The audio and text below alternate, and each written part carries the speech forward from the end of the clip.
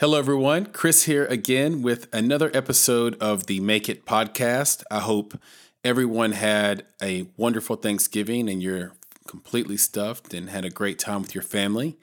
And today we have maybe seconds, a little bit of yesterday's turkey or ham or mac and cheese for you here on this podcast. A nice little treat, if you will, for the weekend as you go into it. We have director, writer, Terry Jingles. So here's a little bit about Terry. Terry was born in Indianapolis, Indiana. He is a director and producer known for The Woman, Praying for Lust, and Ignorance is Bliss.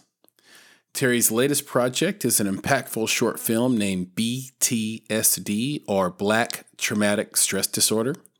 It's a film that explores what the psychological effect of violence displayed in the media on people of color is.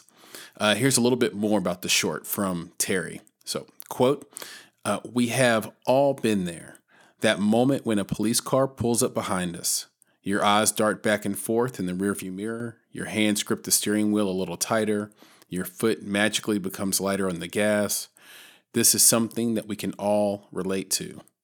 Now add in all the memories in recent years that have been replayed in the media over and over of African Americans' interaction with law enforcement. That adds an extra layer to the situation. The idea for BTSD came to me after the Walter Scott incident in 2015. I was taken aback by how much mainstream media normalized airing an actual murder on television during all times of the day. I began to wonder what kind of effect viewing his murder, along with the countless others, would have on people of all ages and colors. Does it make African Americans more defensive when they're out in public? Doesn't it make people who are not African American more offensive when encountering African Americans? Was there a trickle-down psychological effect that stems from these incidents?" End quote. Terry currently resides in Los Angeles, where I met him in 2014 with the crew of Selma to honor Dick Gregory's star on the Walk of Fame. So, without further ado, I give you prolific writer, owner of 700 DVDs, and the owner of the second sweetest 18-foot jumper in independent film. That's because I own the sweetest jumper in independent film. I give you director and writer, Terry Jingles.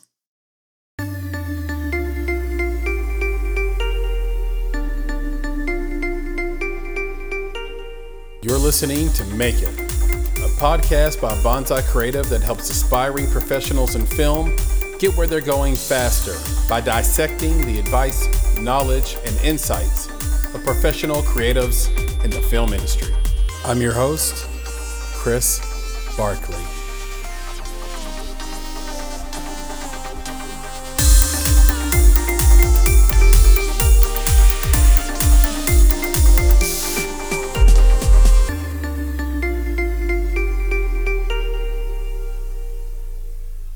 Hey, what's going on? I'm Terry Jingles, a writer, director, published author, and I moonlight as a songwriter. The projects I've worked on in the past is Americana, which was a online web series pilot, and a soda show to the Weed Network a couple years ago called Uncut. And currently, I am prepping for my first feature film, which is titled Shadow, and I'm also currently prepping a short film that I haven't titled yet. So yeah, that's it.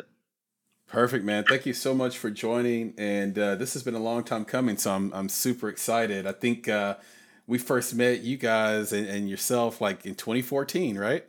Yeah, man. It's been I guess it's been 4 years, right? That's crazy. I know. It's unbelievable. Time flies. I was just telling the story on social a couple of days ago about how we met Rashid at the same thing, and that Rashid was like jonesing on Omarosa, and but Omarosa had come up to me about an hour earlier and just gave me your phone number, Oh wow, okay. I was there. Forgot that. And Yeah.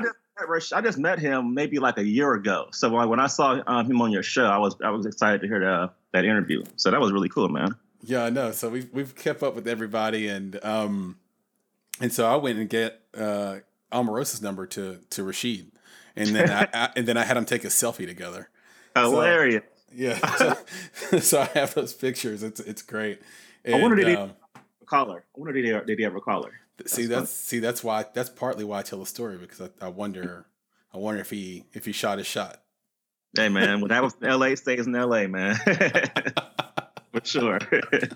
Exactly. And none of us could have foreseen kind of the way that her story would maturate over the next few years, in alignment with Trump. So, It happened so quick, man. Like really nobody quick, idea. Yeah, seriously. really quick. So interesting, how life works. And here we are in 2018, and we're back together again. And I'm curious, from your perspective, you've been doing this a long time, Terry.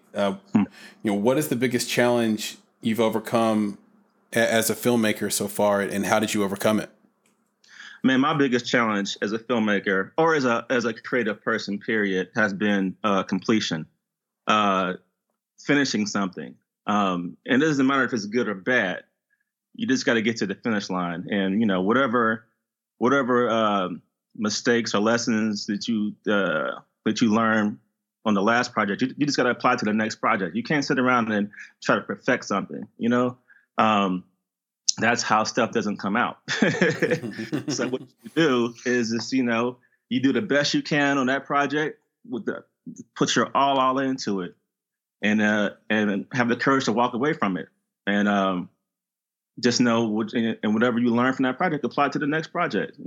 I was talking to a pretty well-known comedian probably around the same time you and I met, and we had the same conversation, and he was really not complaining, but concerned about perfection and putting out perfect projects. And I told him, man, like, dude, that's never going to happen. You're always going to see your flaws. You know what I'm saying? Like, you look at George Lucas as somebody who's made billions of dollars off of Star Wars, and he's putting out a new version like every 10 years, so you're never going to perfect it, man. Just do your best, leave it on the table, and start a new meal. Yeah, I really appreciate that feedback, because because it's actually sound advice as a creative in general. I have a background in music. That's where I started. I have a really close friend that's a sculptor, and I love because I know nothing about sculpting and working with metals and woods, things like that. I always ask him questions, probably ad nauseum, right? And he always tells me, one of the most difficult things is knowing when to stop shaving things off your sculpture, especially as an abstract sculptor, right? I can see that. So you're constantly like, oh, I could have done. You're always going back to your canvas over and over and over again, and eventually, it's gotta shine the way it is. Relating it back to music, the number one way to kill a song is to overproduce it. Oh yeah, for sure. I've been there before. Yeah, I've been there before. I'm like teetering on that right now with my short film. You know what I'm saying? But it's like, it's only because you just want to add layers to it. That are that give the piece more color, but you just don't want to do too much. You got to find a way to be subtle. And where you're just peppering people with certain topics or certain stories, so that's where I'm teetering that line right at this very moment with this project I'm on right now. So yeah. I get it. Yeah, and one of the great descriptions that my sculpting friend gave me was that, most art, you're creating something from nothing until you get to a point where you think you should stop, because you don't want to destroy the vibe. You don't want to interrupt the story or the emotion you're trying to emote and communicate to the audience. In sculpting, you start with everything in front of you and you take away. It's this art of reduction. Wow. That's so cool and interesting.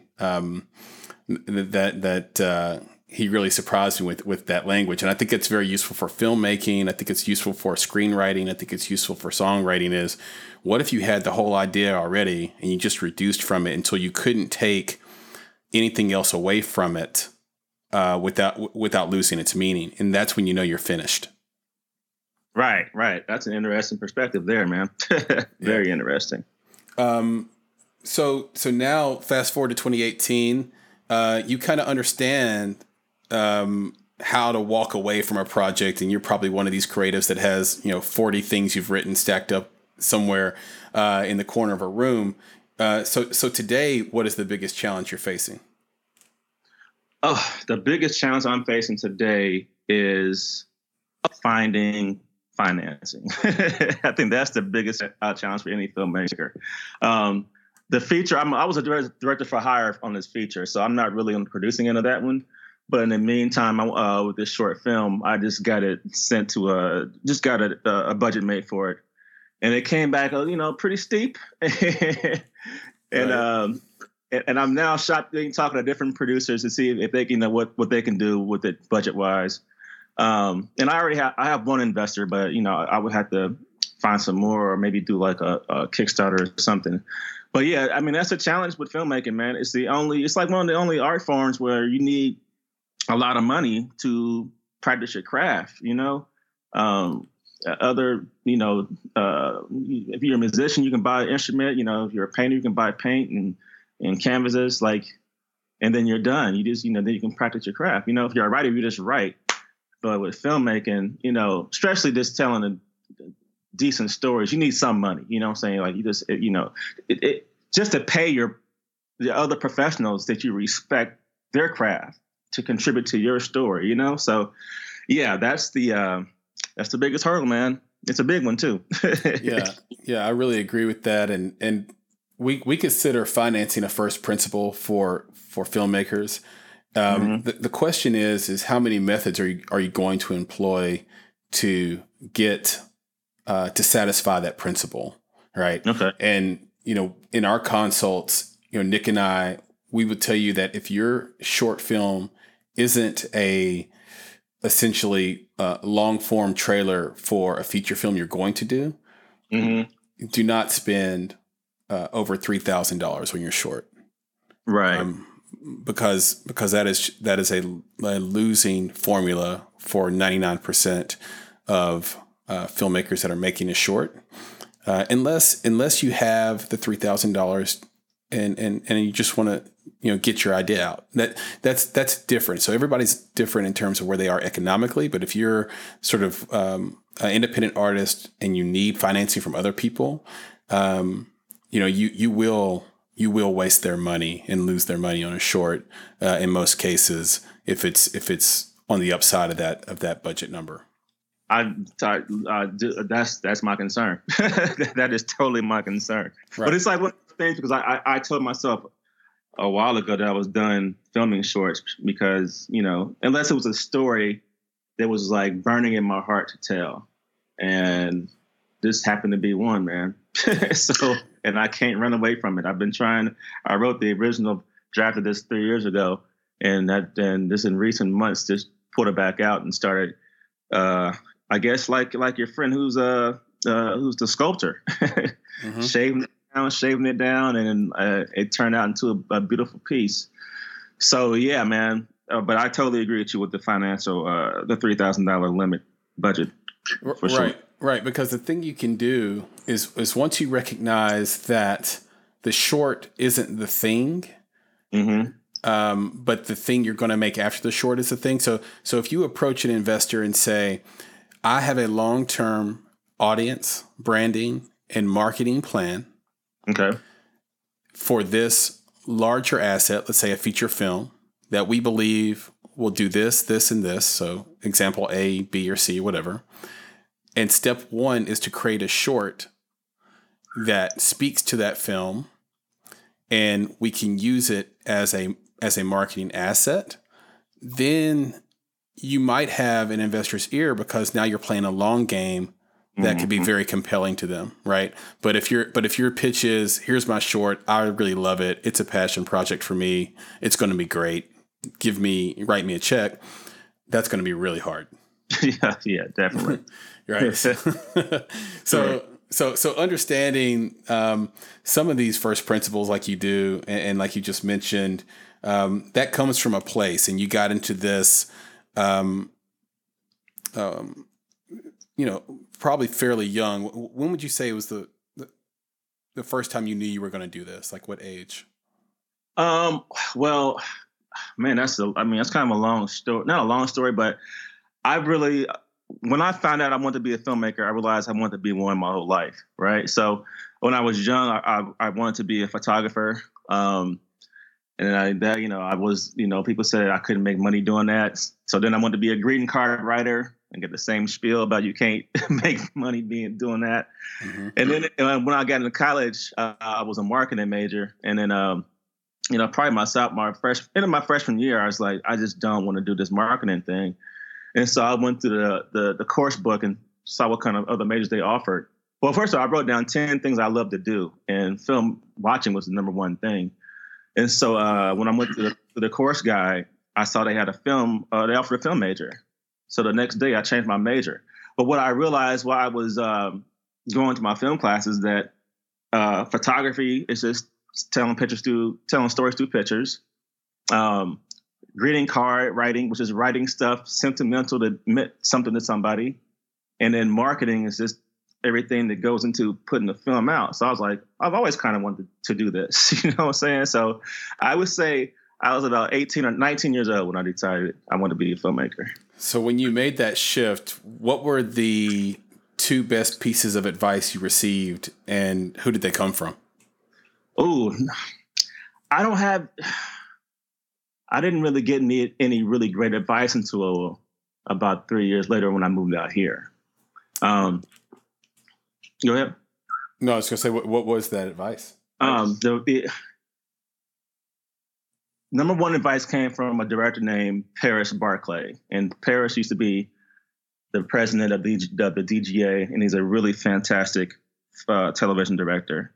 And I was on a set one day, and I was a stand-in for Bill Bellamy on a commercial.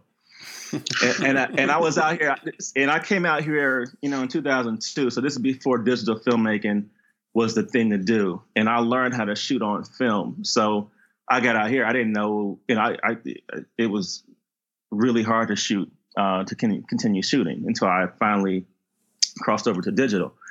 But he was like, what is it that you want to do? And I was like, I went to film school. So, I'm a director. I want to direct. And he was like, well, people remember you how they met you. And, you're my stand-in right now. That's kind of amazing. To expound upon what you think he meant by that and why it stuck with you all these years. It stuck me with that because people, if people met me as a production, a PA or intern or stand-in, it'd be that much harder for me to convince them that I am a filmmaker. But if they meet me and I tell them I'm a filmmaker, or they see my work as a filmmaker, it doesn't matter what level it is, they know that's how they meet me. That's how they know me as a director. So that's how I took it. And I was like, you know what? He's right. So let me go ahead and embrace this digital filmmaking and, make it do what it do. So yeah, that was something that stopped me in my tracks. You know what I'm saying? That was like the last day I ever did any stand-in work like that. Yeah, this idea of being confident about who you are, mm-hmm. and making sure you present that way is so important. The Isaiah Stratton talked about this, about never apologizing for the space you take up as an artist. Mm. And I think a lot of artists live with a degree of imposter syndrome where they come in and say, I'm this, this, and this. And then in the back of their mind, there's that little voice, that evil little voice is saying to them, oh, but you haven't achieved anything. They're going to expose you. They're going to find out that you really are this. And we have to kill that voice.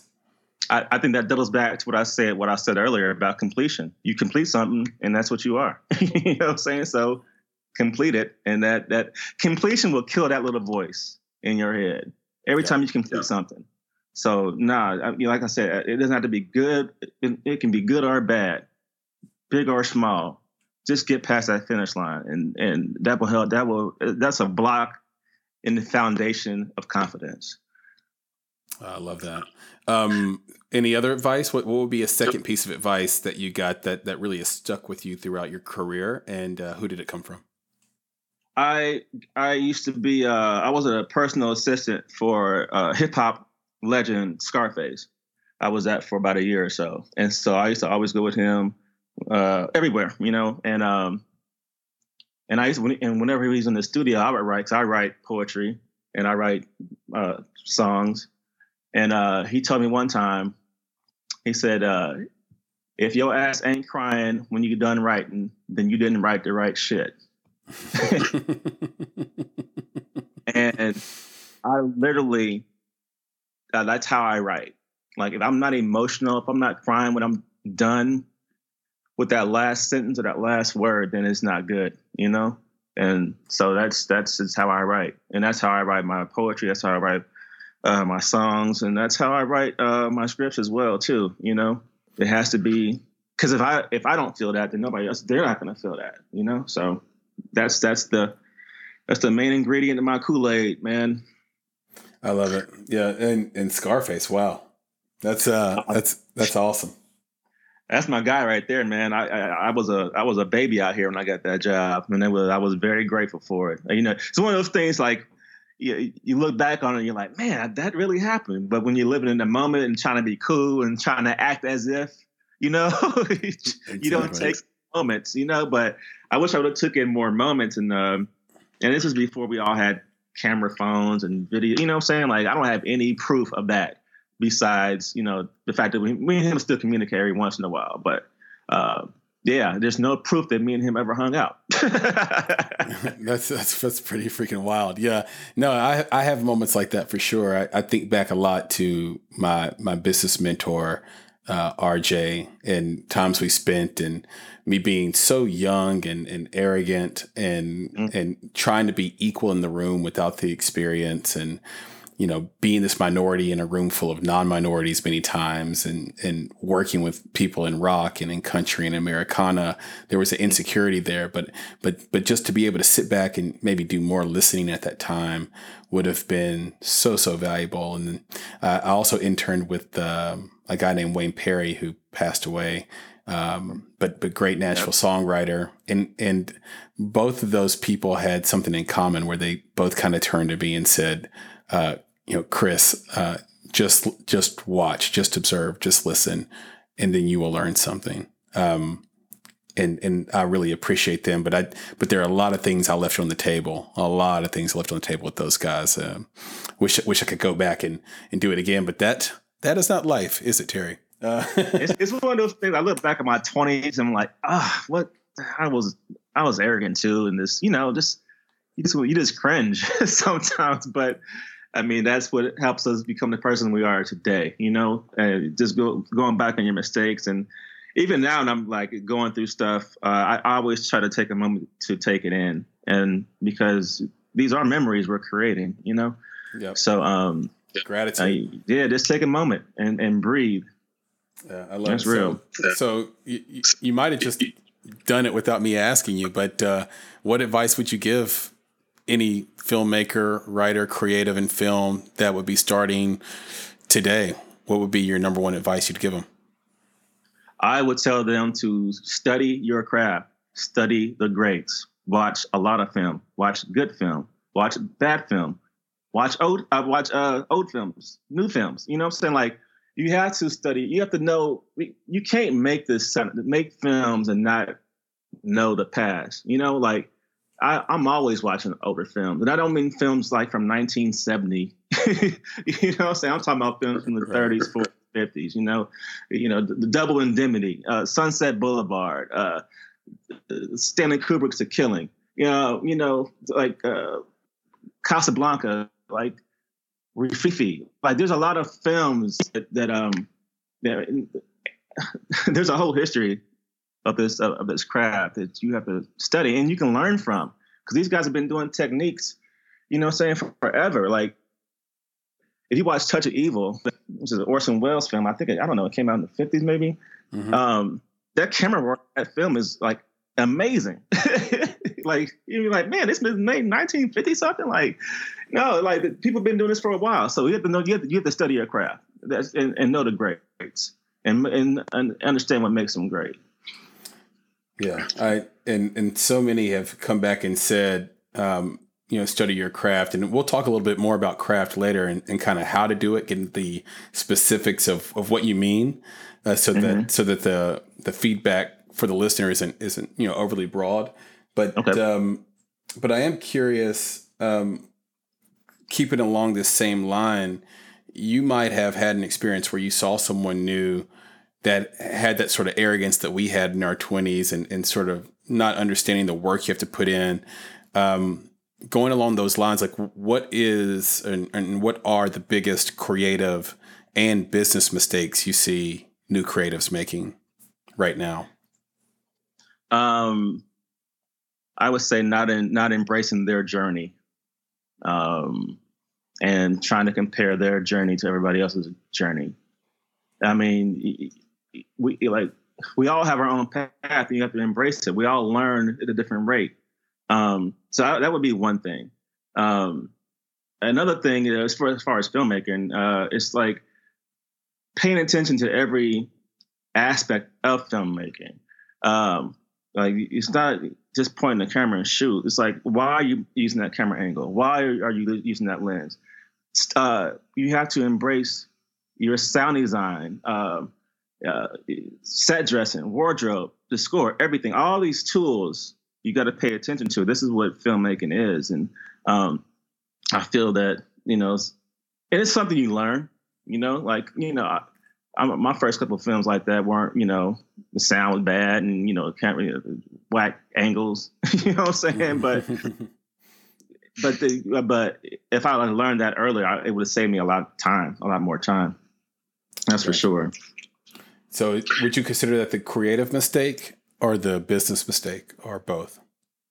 That's just creative. The business mistake would be knowing ways going into a project how you're going to recoup the money.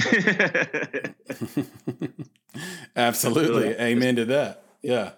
Yeah. I just saying, I just feel that's a mistake people don't even think about. They just want to shoot, and you're like, as a filmmaker, you have to be responsible and know where that's going to go. You just can't be shooting stuff like, unless it's just, pet projects. But when you're trying to use other people's money, you got to figure out how are we going to get their money back. So I feel that's a mistake, not knowing that prior to. Yeah. And it's a question that Nick and I ask on every discovery call that we take.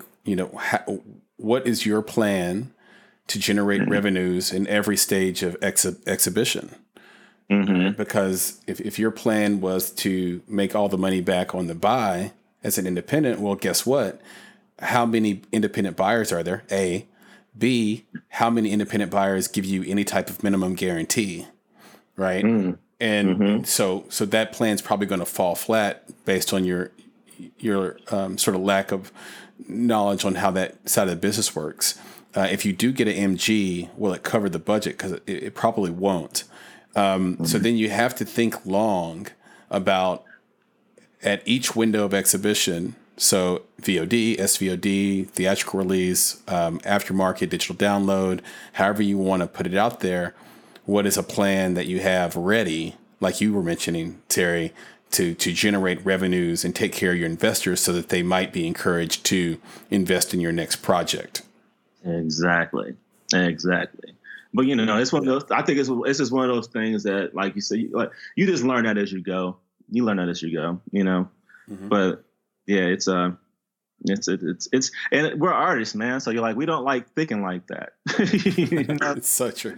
That is literally why Bonsai exists, so that you can be an artist and someone else can think like that on your behalf. We're gonna have to talk after this. For sure.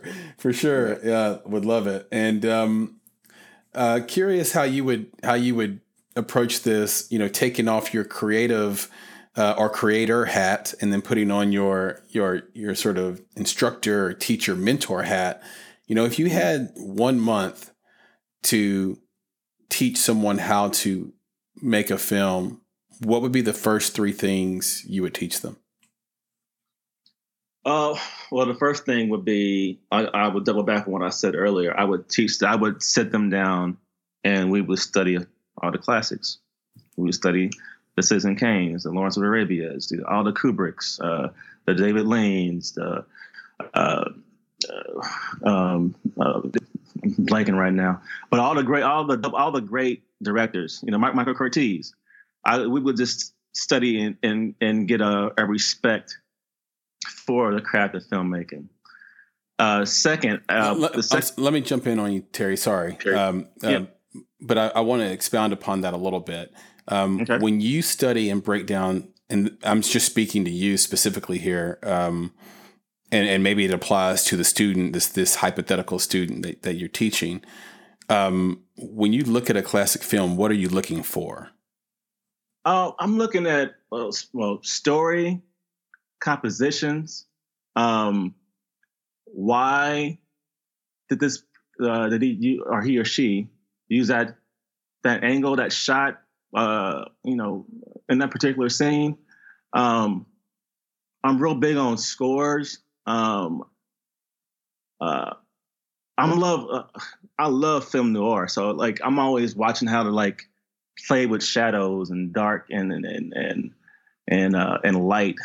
So those are just some of the things that I'm really looking at, Yeah, absolutely. That helps. So sorry, continue. What would be the second thing you would teach? Oh, the second thing, well, I just kind of said it would be I would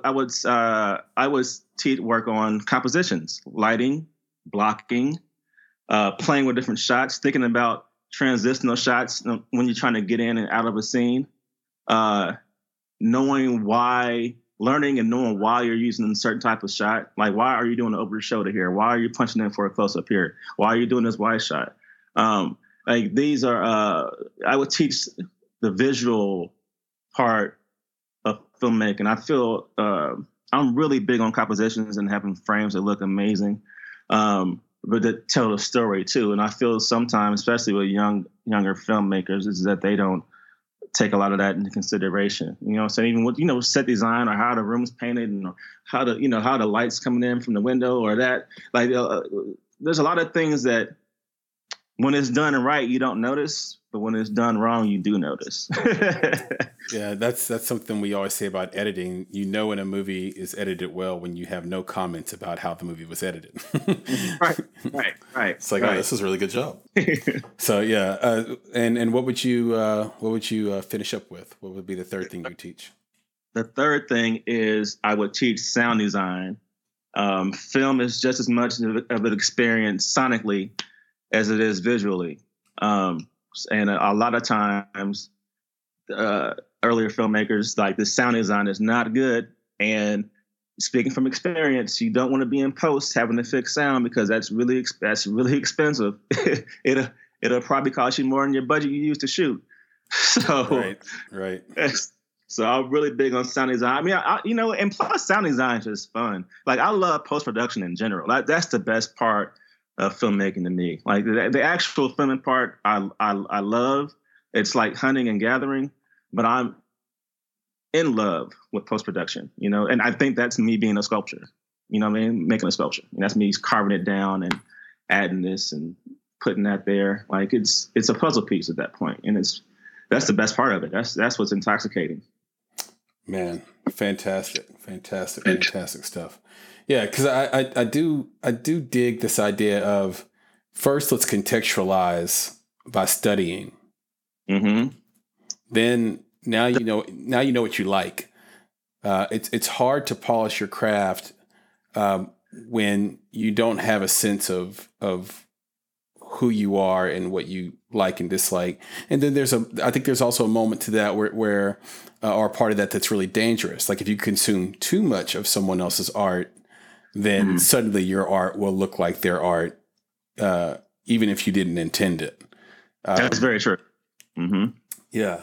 Yeah, I remember doing that in songwriting, and some of my group. I had a singing group named Solace, and I remember I wrote a song, and one of my band members was like, "Man, this song sounds just like this. Are you sure you didn't just steal that?" And I was like, you know what?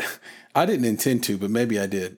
Right. Right. Maybe I did because I like the melody so much. I just wrote my own story around their melody. Hey man, but that's how I got into songwriting. I was just trying to write my own words over melodies or already existing songs. That's how I got into it. Yeah. But you're right though. If you do consume too much of one particular person's art, you will. It'll show definitely. So that's why you got to study a bunch of stuff, and it's like making gumbo. You just keep adding stuff, and then you'll have your own flavor at some point. Yeah, I call it in filmmaking Wes Anderson-itis.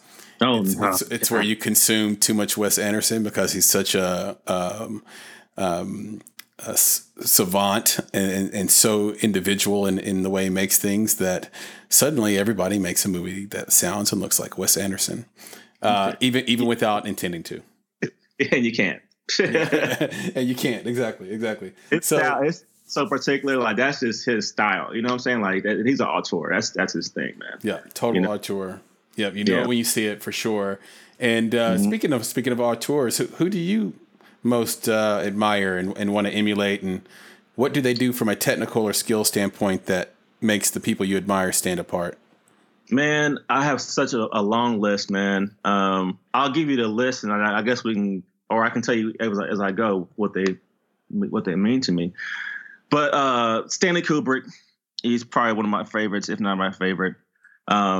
He's just, all of his films are like perfection to me. He shot every genre: comedy, war films, Hollywood epics, film noir, love story, period piece, teenage angst film, horror film, science fiction. So it's like there's a film for everything, every genre that he did. So if somebody gets hired to do a film, you can just like go watch one of his films of that same genre and get like a very good foundation to start your journey with your story. Because like the guy he was just perfection, man. He played his attention to detail was ridiculous. His frames were ridiculous. Like how he used music was ridiculous. People say he's a cold filmmaker, but I don't feel like he's cold, And one of my favorite films of all time is The Killing. It's like his second, really like his third film. But I think he considered it his second film. And it's just a great film noir heist story. And if you look at it, you can kind of see where Tarantino might have used a little bit of that in his storytelling, because it's not totally in linear fashion. So, yeah, I love Kubrick. I'm just now starting to really appreciate Steven Spielberg. Like I've always loved his films, like he's like my childhood, right? But just seeing how much of a master storyteller, filmmaker that he is, the way he moves the camera and it's so fluid and smooth. I saw the post early this year with Tom Hanks and Meryl Streep, and I was just like watching with my mouth open. Like his Wonder Game, his one takes are like amazing because like he'll start with a wide shot, then he'll pull in for a medium, then he'll steal a close up, then he'll pull back for over the shoulder, dolly from one side of the room to the next while falling back into another wide shot. It's like it's just someone you just watching a master filmmaker, a master artist. You're watching a painter just paint his canvas, man, and he's just dope. So I it's not like I didn't respect him early on, but it's like it's one of those things. Like Spielberg, we know he's great. But now it's like as I continue on my journey, you're like, oh, this is why this guy is really, really freaking good. Yeah, I find Spielberg the easiest person to take for granted. Yeah, because he's so good. Yeah.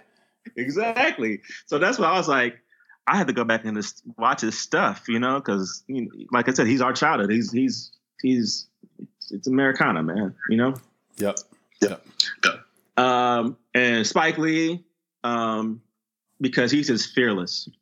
Like, he tells the stories he wants to tell. And he's also a master filmmaker as well. You know what I'm saying? And he has diversity in his stories. And he's also one of the best documentary filmmakers of all time, too, you know? And, you know, plus he looks like me, you know what I'm saying? So seeing somebody when I was younger, you know, the first person that really inspired me just as a kid having the questions about filmmaking was probably Singleton. And when Boys in the Hood came out, like when Boys in the Hood came out, I remember I watched that one summer, like every day for a summer, like to the point where I could recite the whole film. Yeah. Like, I was really obsessed with that, you know what I'm saying? But like, just, you know, just seeing that, but other filmmakers, man, that, I mean, Michael Mann, Billy Wilder, Martin Scorsese, Ridley, Tony Scott, Barry Jenkins, Michael Curtiz, Francis Ford Coppola, Alfred Hitchcock, Jason Reitman, Terrence Malick. You know, there's a Tarantino.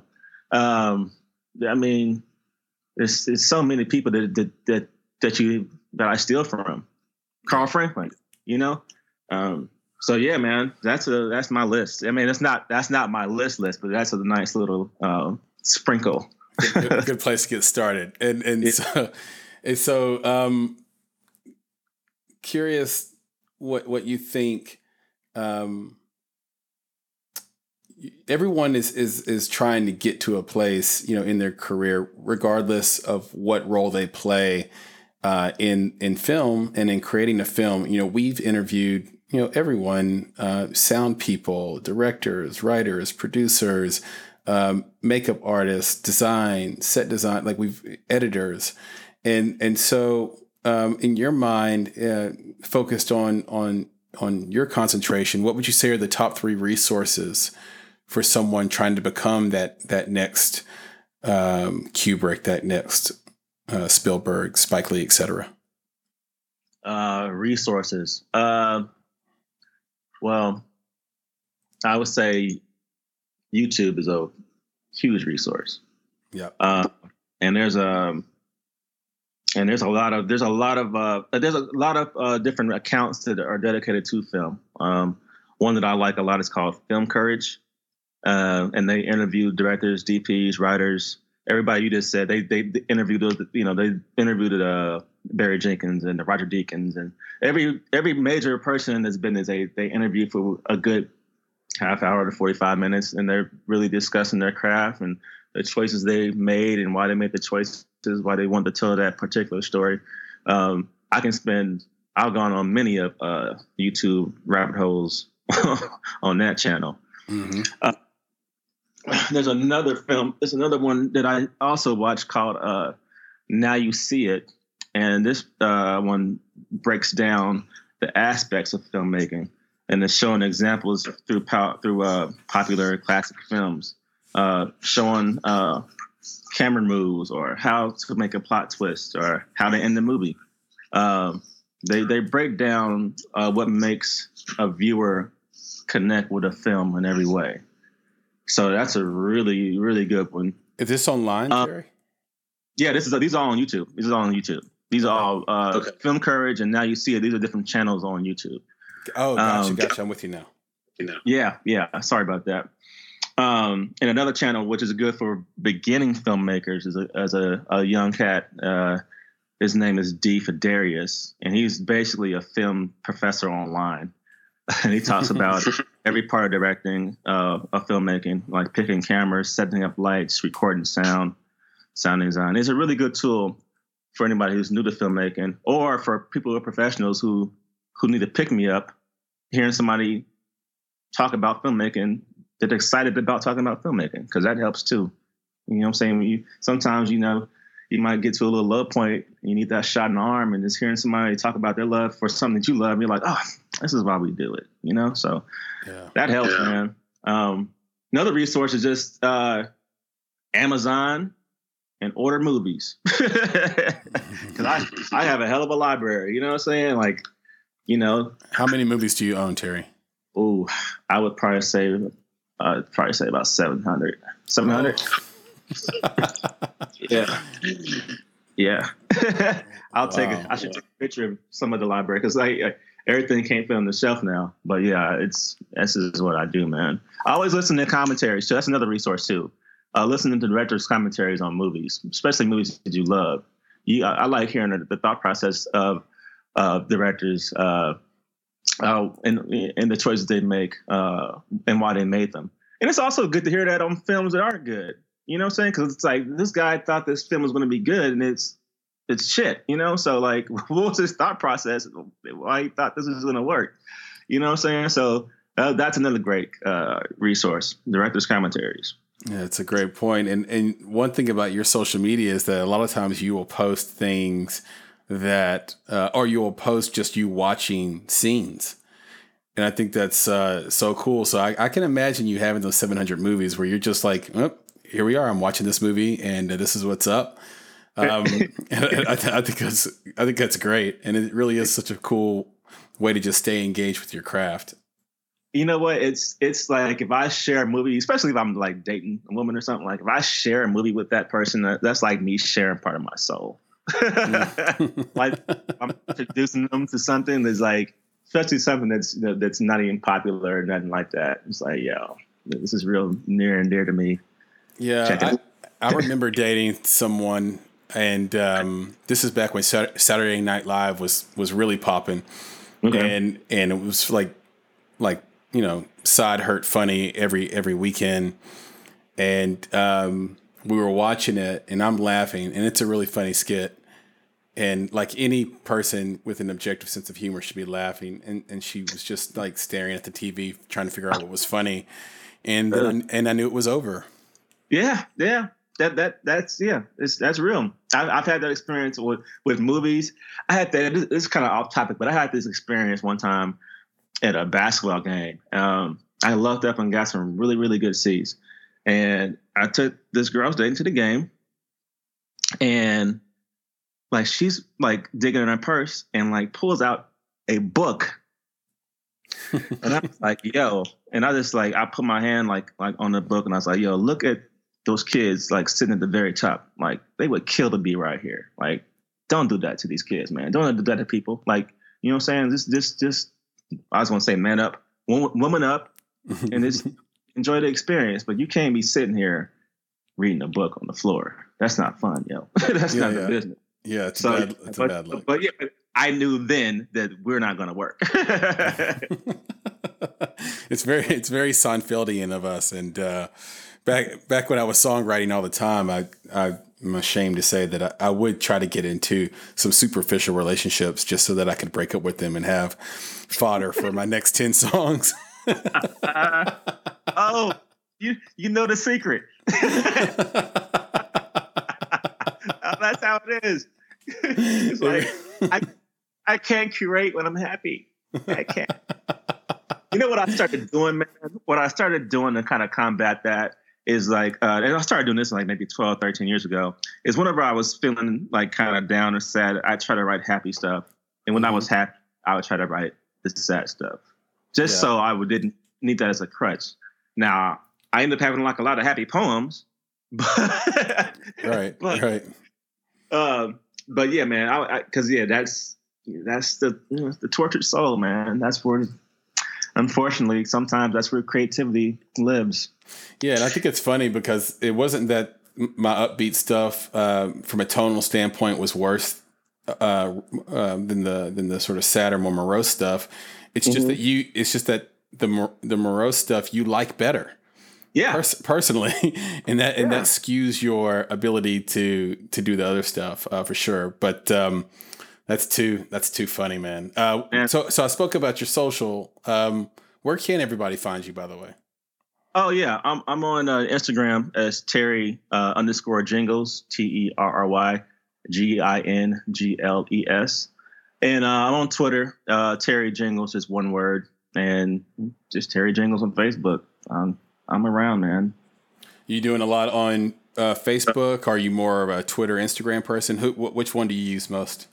I use I'm usually on Instagram most. Like I usually just troll Twitter. because I still don't really understand how to use it. You know what I'm saying? Like I follow a lot of people and I engage every once in a while. But my Twitter is mostly for Laker rants. That's real. Yeah. Laker games. Yeah. The secret to Twitter is to follow hashtags that you're interested in, and then jump in conversations on a regular basis.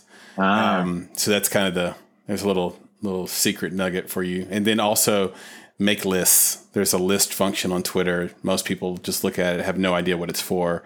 It's actually quite amazing. Okay. And then, do you have a website or anything like else on the internet outside of social? No, my website is currently down at the moment, so not right now. Good deal. I don't even know if it's relevant anymore. That might be a question I just stop asking altogether, Terry, because why? You know, you can kind of use social as a website. So I feel, especially with Instagram, because it's so visual. You know, like I feel the same way. You can kind of get your point across. I think there's a sense of it's like when you used to have a landline. You had it so that people thought you were an established adult. Exactly. That's what having a website's like. Well, I am legit. I have a website. See, but if you actually want to talk to me, find me on Instagram. Exactly. That's what I do now when I meet people. I don't even ask for their numbers anymore. Just what's your IG? You know what I'm saying? That way I can put a face to a name. And if I have to talk to you, then I'll just hit you in the DM real quick. You know, so yeah, that's the way. It's the way of the future, man. Yep, it's the way of the now, my friend. So. Yeah, I mean, that's what I meant. Right. I'm messing with you, man.